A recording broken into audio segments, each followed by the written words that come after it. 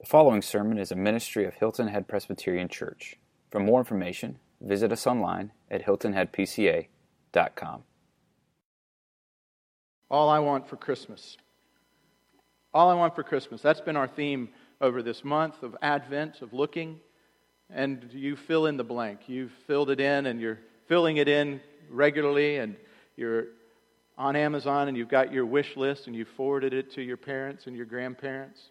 You've made sure that everyone knows what you want. You've dropped hints around. You've left little reminders. And now you, with great anxiety, look out daily and hope that someone is going to be working their feet and hands to the bone to deliver that to you within the next 5 days. That they're going to be out until 9 o'clock at night so you get your package on time, for you, like me, didn't order until late in the week this week. And you just loved the expedited delivery systems. And you look and you say, and if I get these things, if I just get this or I just get that, then maybe I'll be content this year. Then maybe things will be okay for me. Maybe that wish list is a little more significant. Maybe that wish list is, I just wish I wasn't alone at Christmas this year. I wish 2016 would be different from 2015. I wish that my marriage would be better than it is. I wish that my family was more intimate in their relationships than they are. I wish this, and you have a more profound wish list. And again, the hope, and it's not that any of these things are wrong in and of themselves, but we so ever so slightly, ever so subtly, we move these things from where they were designed to be of good things, but we move them into places that we have to have them. That they become, in a sense, our pseudo-saviors. They become our gods, that we have to have them and we serve them. And at the end of the day, we're ultimately disappointed with all of those things. Well, we've been looking and saying, well, what is it that we can gain through the advent, through the coming of Jesus Christ into this world, that if we receive these things, we can have a deep, abiding, profound life. One that's filled with love, and with hope, and with joy, and this week, talking about peace. And we're going to see through the midst of this sermon and our talk together, that all of those come together. That it's not that you can say, well, I want some love, but I sure don't want joy. Or I want to be a joyful person, but I'm not really all that hopeful. Or I might want hope, but I don't really care about peace. It's no big deal to me. They all come together. It's similar, and very similar, obviously, to the fruit of the Spirit, where there is one singular fruit with all the various different aspects and variants that come with it. And so, in order to have peace, you have to have hope. In order to have hope, you have to have a joy. You have to understand the love of God for you. And so it's all brought together for us. And so this morning, we're going to look at several passages on peace and ask the question, how is it that Christ coming into the world brings us a true, abiding peace? What is this peace? How is it defined? What are the enemies of peace? What is it that keeps us from peace? How do we go, and what's the source of this peace in our lives? Isaiah wrote in prophetic form, and you heard it read to you already, that for to us a child is born, to us a son is given, and the government shall be upon his shoulder. And his name shall be Wonderful Counselor, Mighty God, Everlasting Father, and Prince of Peace. Jesus was speaking in the Gospel of John, and he said these words in John 14, speaking to his disciples, talking to them about his leaving that was causing them great anxiety, great angst. And he says, if you love me, you'll keep my commandments, and I will ask the Father, and he will give you another helper to be with you forever. Even the Spirit of truth, whom the world cannot receive, because it neither sees him nor knows him, but you know him, for he dwells with you and will be in you. I will not leave you as orphans. I will come to you. Yet a little while, and the world will not see me anymore. But you will see me, because I live, you also will live. In that day you will know that I am in my Father, and you in me, and I in you. Whoever has my commandments and keeps them, he it is who loves me, and he who loves me will be loved by my Father, and I will love him and manifest myself to him. Judas, not Iscariot, said to him, Lord, how is it that you will manifest yourself to us and not to the world? And Jesus answered, If anyone loves me, he will keep my word, and the Father will love him, and he will come to him and make our home with him. Whoever does not love me does not keep my words, and the word that you hear is not mine, but the Father's who sent me. These things I have spoken to you while I am still with you. But the Helper, the Holy Spirit, whom the Father will send in my name, he will teach you all things and bring to your remembrance all that I have said to you. Peace I leave you. My peace I give to you. Not as the world gives do I give to you. Let not your hearts be troubled, neither let them be afraid. You heard me say to you, I am going away, and I will come to you. If you loved me, you would have rejoiced, because I am going to the Father, for the Father is greater than I. And now I have told you before it takes place, so that when it does take place, you may believe. I will no longer talk much with you, for the ruler of this world is coming. He has no claim on me, but I do as the Father has commanded me, so that the world may know that I love the Father. Rise, let us go from here. And Paul, picking up on these words in Philippians chapter 4, verses 4 through 9, writes, Rejoice in the Lord always. Again, I say rejoice. Let your reasonableness be known to everyone. The Lord is at hand. Do not be anxious about anything, but in everything, by prayer and supplication, with thanksgiving, let your requests be made known to God. And the peace of God, which surpasses all understanding, will guard your hearts and your minds in Christ Jesus. Finally, brothers, whatever is true, whatever is honorable, whatever is just, whatever is pure, whatever is lovely, whatever is commendable, if there is any excellence, if there is anything worthy of praise, think about these things.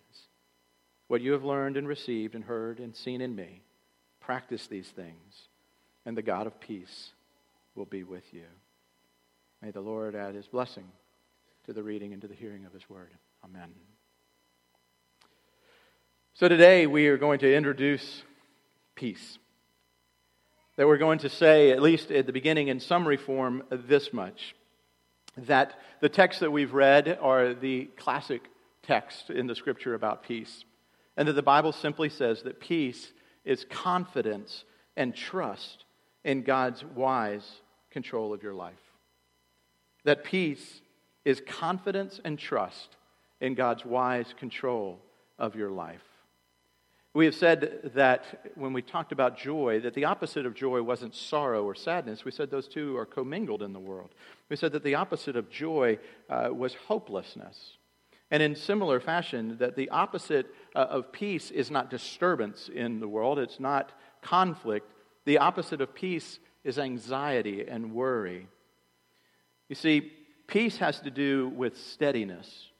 And the opposite of peace is not hopelessness or despair. The opposite of peace is worry and anxiety.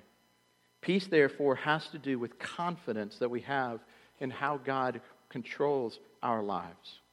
When He says, do not be anxious about anything, but in everything, by prayer and petition with thanksgiving, present your request to God, and the peace of God will result. You see, anxiety as opposed to peace is opposed to peace. So where do we find this peace? Where do we go to get it? What are the counterfeits to it? What are the enemies of it? It'd be interesting if you were to go to a bookstore and you were to go online even to read about books that present to you peace. Books that are trying to talk about anxiety. Interesting that none of them, from a secular vantage point, start with this premise. Consider your thoughts. Consider the universe. Consider the meaning of life. A secular mind won't go there. It can't begin there. Because what a secular mind, what the world around us presents to us, was encapsulated in the last century by Oliver Wendell Holmes. And Oliver Wendell Holmes wrote this. He said, there is no reason for attributing to a man a significance different in kind from that which belongs to a baboon or to a grain of sand. The world has produced me and the rattlesnake, but I will kill the rattlesnake if I get the chance. And the only reason is because it is incongruous to the world I want. The world we are trying to make according to our own power. incredibly bleak. Not filled with any kind of hope. But he is just thinking about the implications of the view of the world and all of its inhabitants that are here by sheer accident and by sheer chance. If that is true, then first, there is no real reason for saying that human beings are valuable at all. Human beings have no inherent dignity whatsoever. There is no right or wrong. There is no hope. There is no reason for care for others. If you think about it and you consider it, it's unbelievably disturbing at every level. But we all know people who hold to that belief system. That the world is an accident, that humanity came into existence by mere chance, that it is there. But what you won't find is a consistency of thought. Because a consistency of thought would push them to where Oliver Wendell Holmes was at least brave enough and honest enough to go. To say, there's no difference between me and a grain of sand. There's no difference between me and the rattlesnake. I've just determined that the rattlesnake is of no value.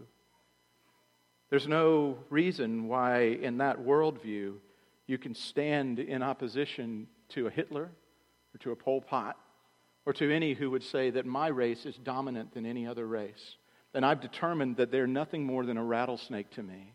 And they're incongruous with my view of what the world should be like, and I'm going to eradicate the world of them, and you have absolutely no premise and ground to stand upon to tell me that I'm wrong, if you consider the implications of what you believe. That's what the world around us, and that's what some of you hold. And I'm going to challenge you today. I'm going to challenge you to think. I'm going to challenge you to push through and to truly consider the implications of the worldview to which you subscribe. And all of you have a worldview. Every single person here holds to a worldview. How we view the things, how we hold things together, how we understand things, how we process things. And you see, it's interesting. The Christian mind and the Christian worldview is absolutely antithetical to the secular. Because the Christian worldview goes something like this. Think through your beliefs. Consider them fully. You see, the Christian learns from the Bible that God created everything, that He created them perfect and beautiful, that He created man and woman in His image, that we have value, and that even though we have turned away from Him, He desires our friendship. That we've made quite a mess of everything, but yet He is moving heaven and earth to reacquire us. That God, at infinite cost to Himself, sent His Son into this world to suffer within this world, the indignity of the Creator to become like one of the creatures, and that nothing will stop Him from reuniting Himself to us. Paul says that if you believe that to be true, then think through the implications. Think through the implications of that theological framework. For so many people, we go, don't give me theology, just give me Jesus. I don't want all this doctrine. I just want to love Jesus. Folks, that's an absolute crazy statement. You have to believe something. You do believe something, and you're living your life based on the implications of that belief.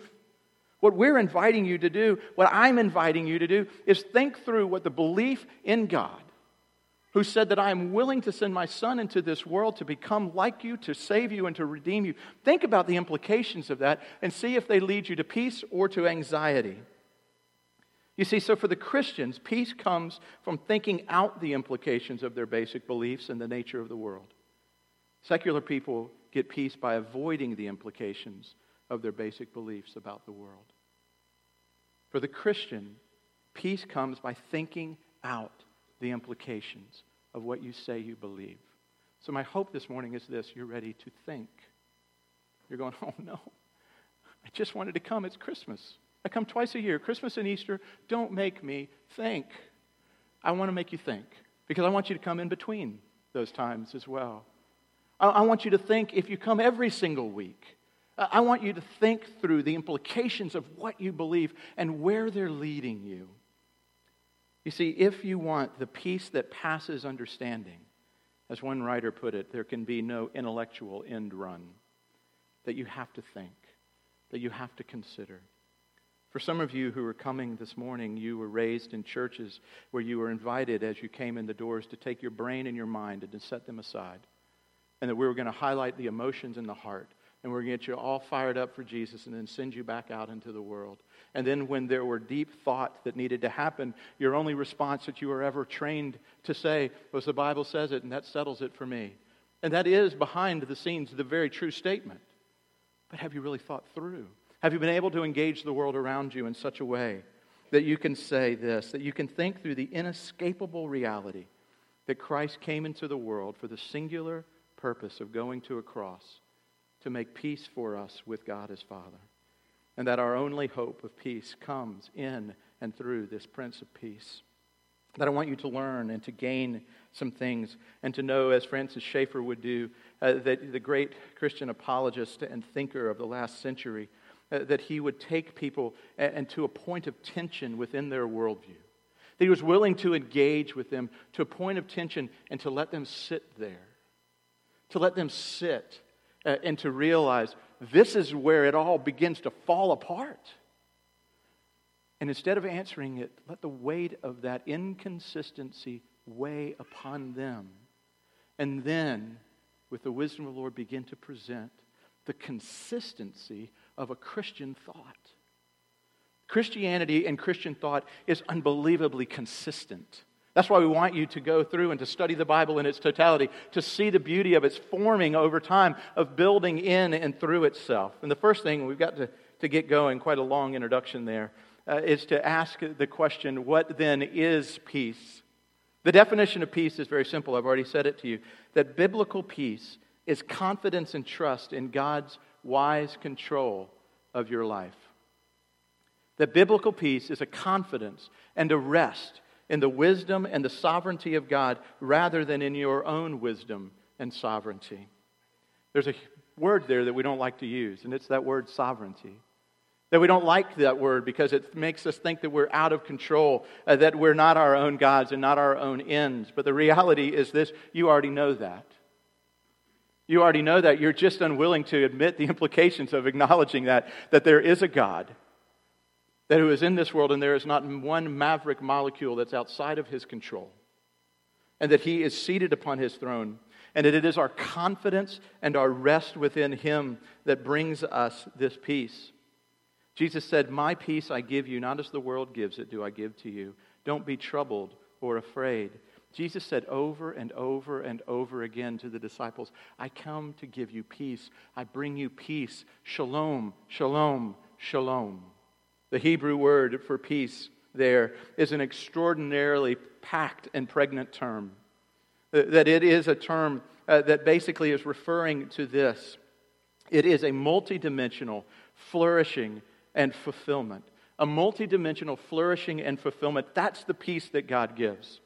It is spiritual, it is physical, it is emotional, it's social, and it's cultural. This peace has to do with the wholeness of relationship. You see, peace, shalom, was lost in the garden. Adam and Eve were made in the image of God.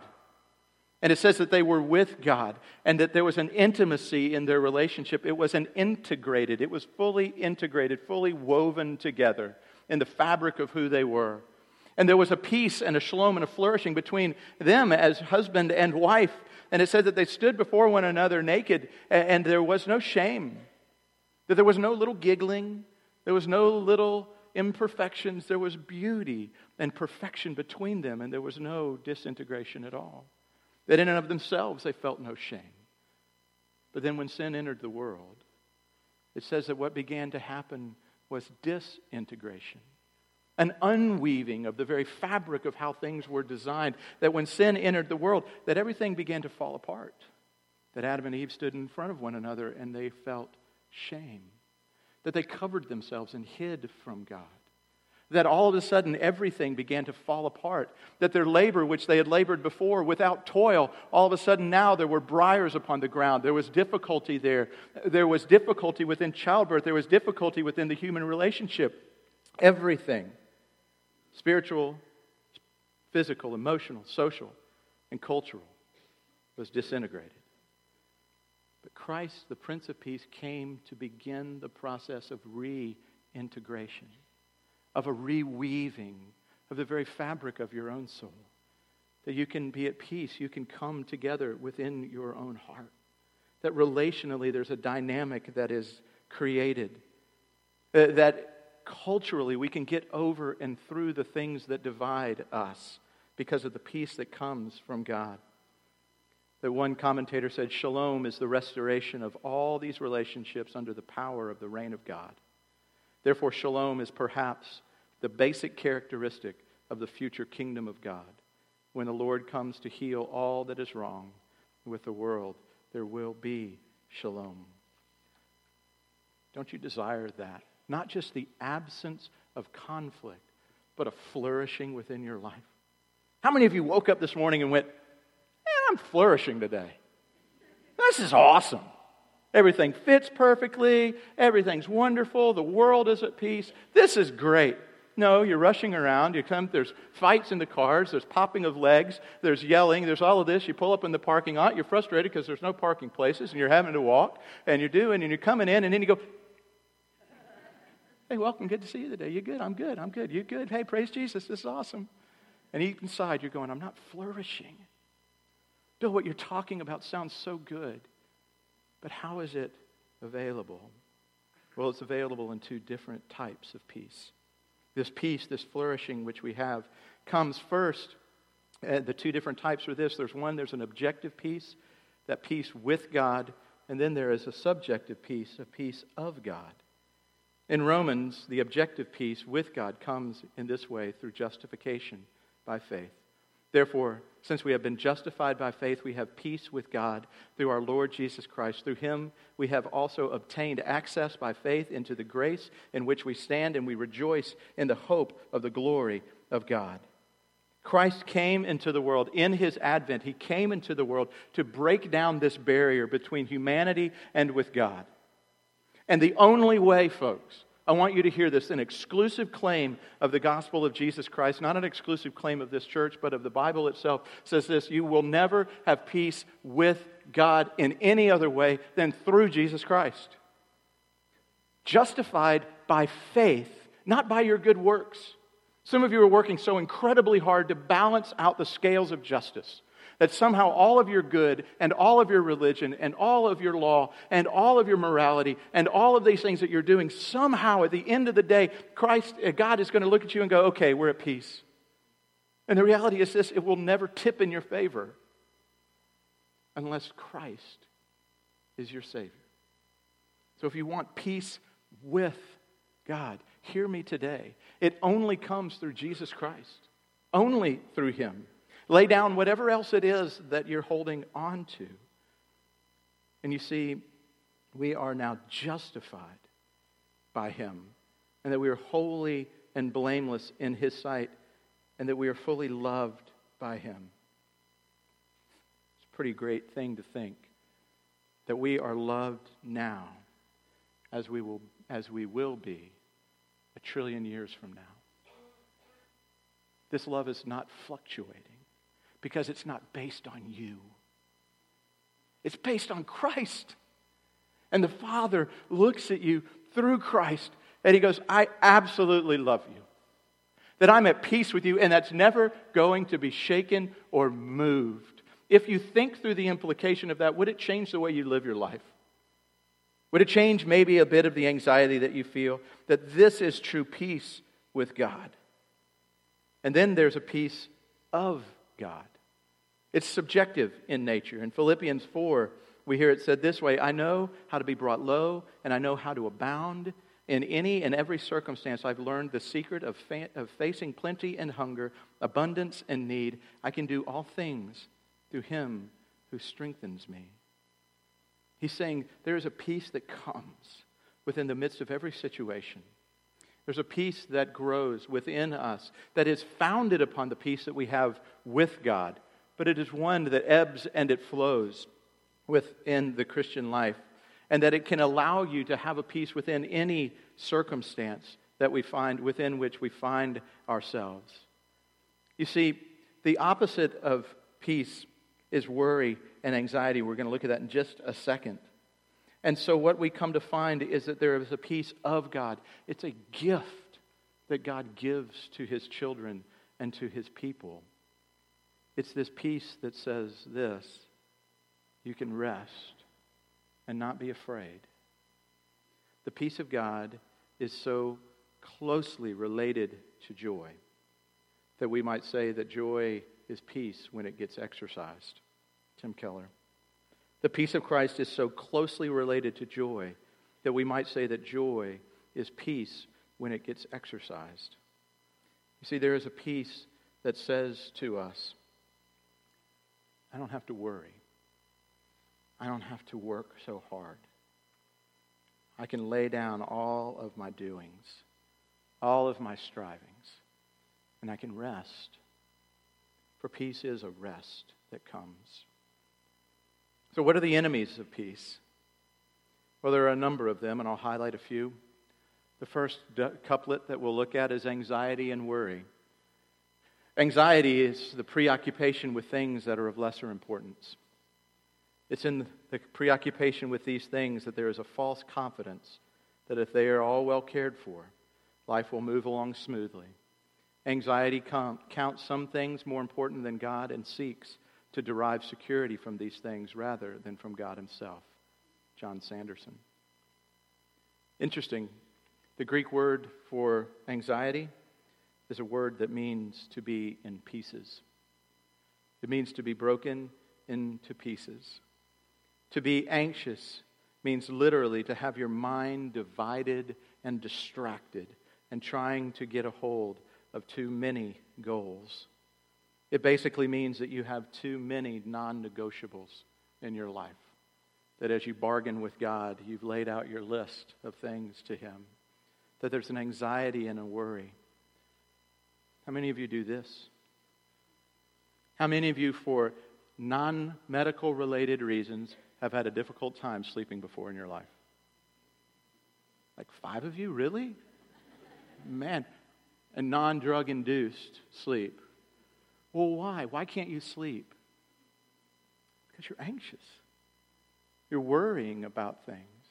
There's a sense of which somehow walking the floor and pacing, of wringing your hands, when this beautiful offering is given that says something like this: hey, I'm your heavenly Father who sent my only Son into the world to pursue you because you are of such infinite value to me that I have saved you. And I'm going to see it through to the end. And so go to sleep. I got it. And when you wake up in the morning, guess what? I got it. My mom used to say to me in my worries, Billy, don't worry about tomorrow. God's already in tomorrow. Oh, what a confidence that comes. And an ability to sleep, an ability to rest, and to turn your mind off, to just for a moment to go, God's got it.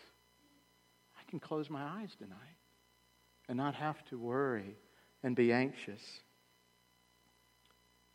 Enemies of peace could be jealousy and envy. That you can't ever have peace in God, in what God has ordained for you, because you're always worried about what others are getting. Peter turned and saw that the disciple whom Jesus loved was following them. This was the one who had leaned back against Jesus at the supper and had said, Lord, who is going to betray you? And when Peter saw him, he asked, Lord, what about him? He was like 10 at that point, right?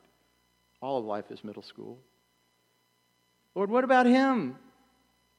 Jesus answered, if I want him to remain alive until I return, what is it to you? Follow me. You'll never have peace if you're always worried that somebody else is getting the better gift. If somebody else is getting something better than you, that you got the short end of the stick, that you're always worried about everything else, because what that shows deep down is a profound distrust in your Heavenly Father's care and goodness towards you. Jealousy and envy. Because we believe the lie that if only we had that, if only I had what you had, if only I had the 0.8, then life would be fine. But you know what? You know what you find from the people who have the 0.8? They want 0.9. And they're jealous of the one who has it. Because they believe that if they get it, then they can be at peace. Or they're so worried about keeping it that they're afraid if they lose it, that all of a sudden life has no meaning. Jealousy and envy. Enemies of peace, anxiety, worry, jealousy, envy, apathy, and indifference. Classically, it would be like, oh, I don't care about that. Or whatever. Nowadays, it's taken on the form of my favorite statement, it is what it is. Of course it is. What else is it going to be? It can't be what it's not. But it is what it is. Well, yeah, it is what it is. What does that mean? It's the mantra of a modern generation in a pop psychology in an attempt to counterfeit the fruit of peace by getting you to quit caring about things. Well, it is what it is. Well, of course it is. But you see, the amazing thing about Jesus Christ is Jesus Christ was one who experienced absolute and full and complete shalom and peace, yet he wept over Jerusalem. It wasn't just what it was.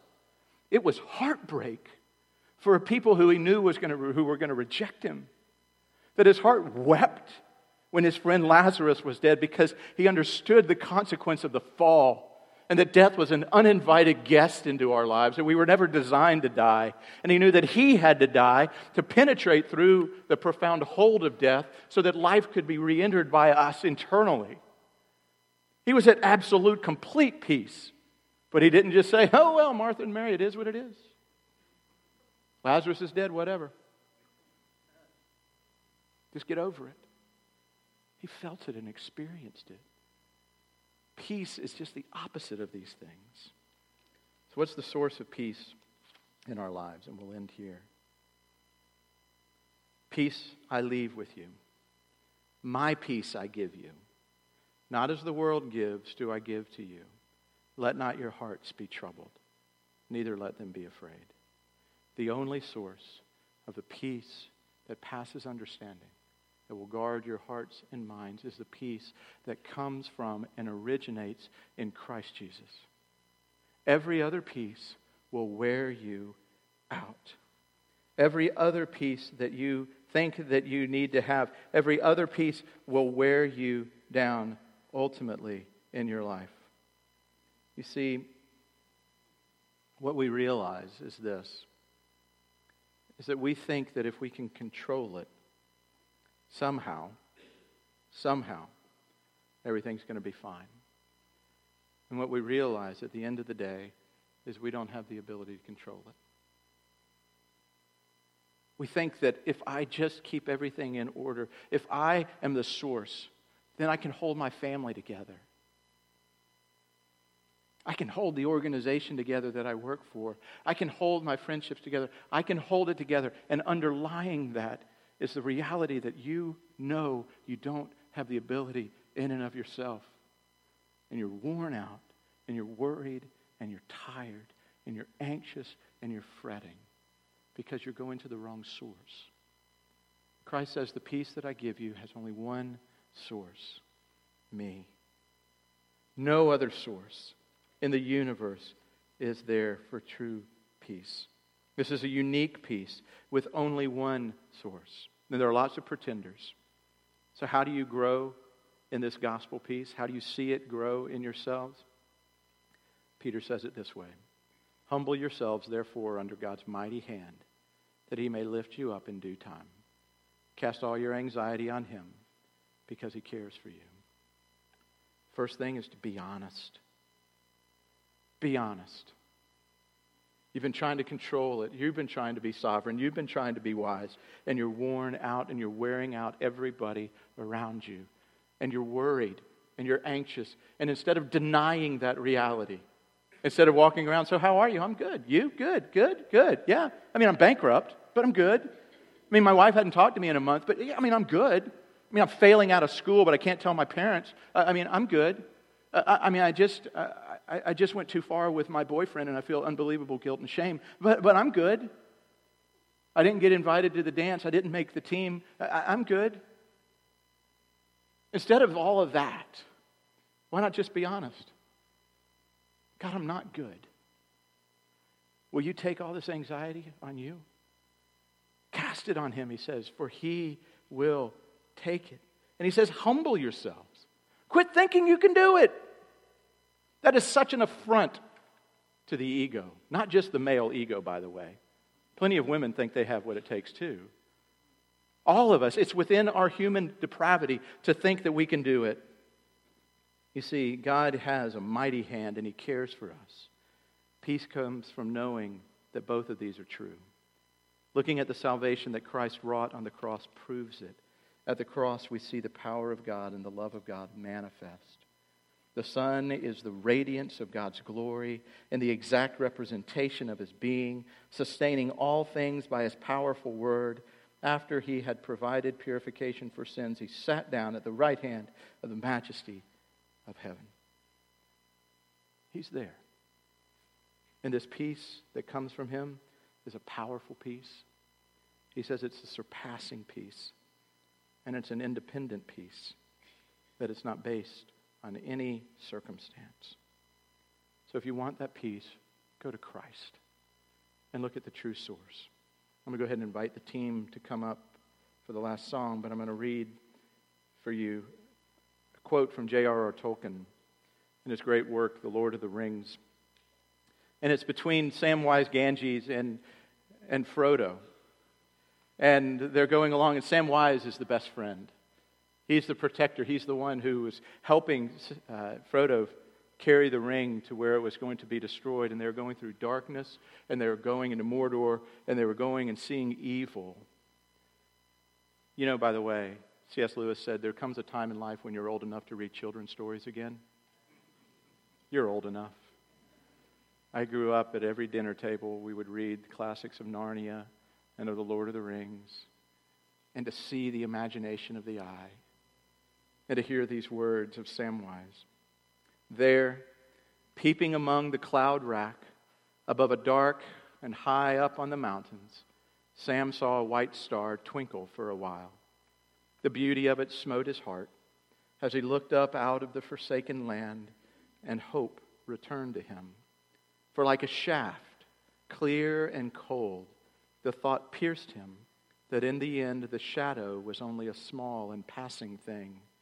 There was light and high beauty forever beyond its reach. His courage before had been defiance rather than hope, for then he was thinking of himself. Now for a moment, his own fate and even his master's ceased to trouble him. Putting away all fear, he cast himself into a deep, untroubled sleep.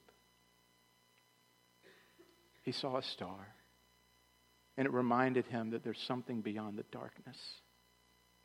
Christ is that star. He is that beyond the darkness of this world. And he says, if you believe in me, you can cast yourself into a deep, untroubled sleep and rest. And it can be well with your soul. Let's pray. Father, thank you for this truth. Would we think through the implications of what we believe? And would we sing this great hymn and be able to say with honesty, though the sea billows roll, though troubles come, though I experience loss and death, whatever comes my way, it is well with my soul because I know you and what you have done for me. To Christ be the glory. Amen. Let's stand and sing.